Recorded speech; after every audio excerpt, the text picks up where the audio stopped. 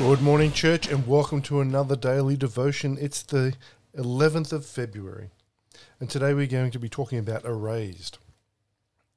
The scripture we're looking at is Psalm 103:12. It said, "As far as the east is from the west, so far has he removed our transgressions from us." Amen to that. Yeah, your subconscious might whisper to you, "Guilty," as you agonize over a past sin.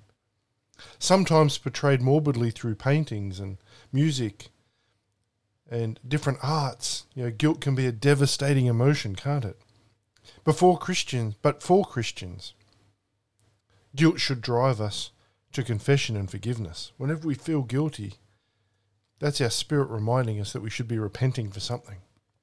King David was a man after God's own heart, yet he succumbed to adultery.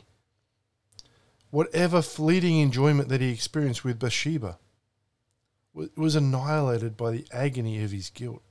And in his quest to cover up his sin, murder was committed.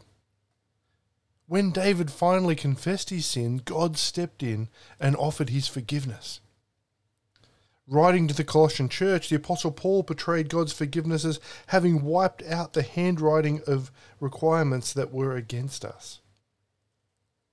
That's in Colossians 2:14.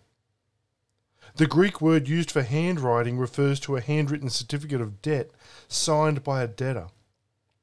And in Colossians, Paul is saying that just as wiping ink off a piece of parchment erases the debt, God's forgiveness permanently erases our sin. Hallelujah for that. Don't allow lingering sin to rob you of the blessings that are yours in Christ. Remember today that your debt has been erased.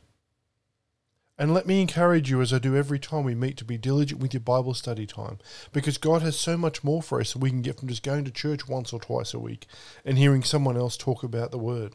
When you spend time with God, your life will change in amazing ways because God is a Redeemer. There's nothing that's too hard for Him, and if you allow Him, He can make you whole, spirit, soul, and body. And whatever you're concerned about and you need prayer for, please understand that you're important to God and you're also important to us. So when it comes to prayer, we believe that God wants to meet your needs and reveal His promises directly to you. So we want to be here for you. Even if you just want to say hi, you can contact us on www.refinerylife.org. And until tomorrow, stay in the blessings.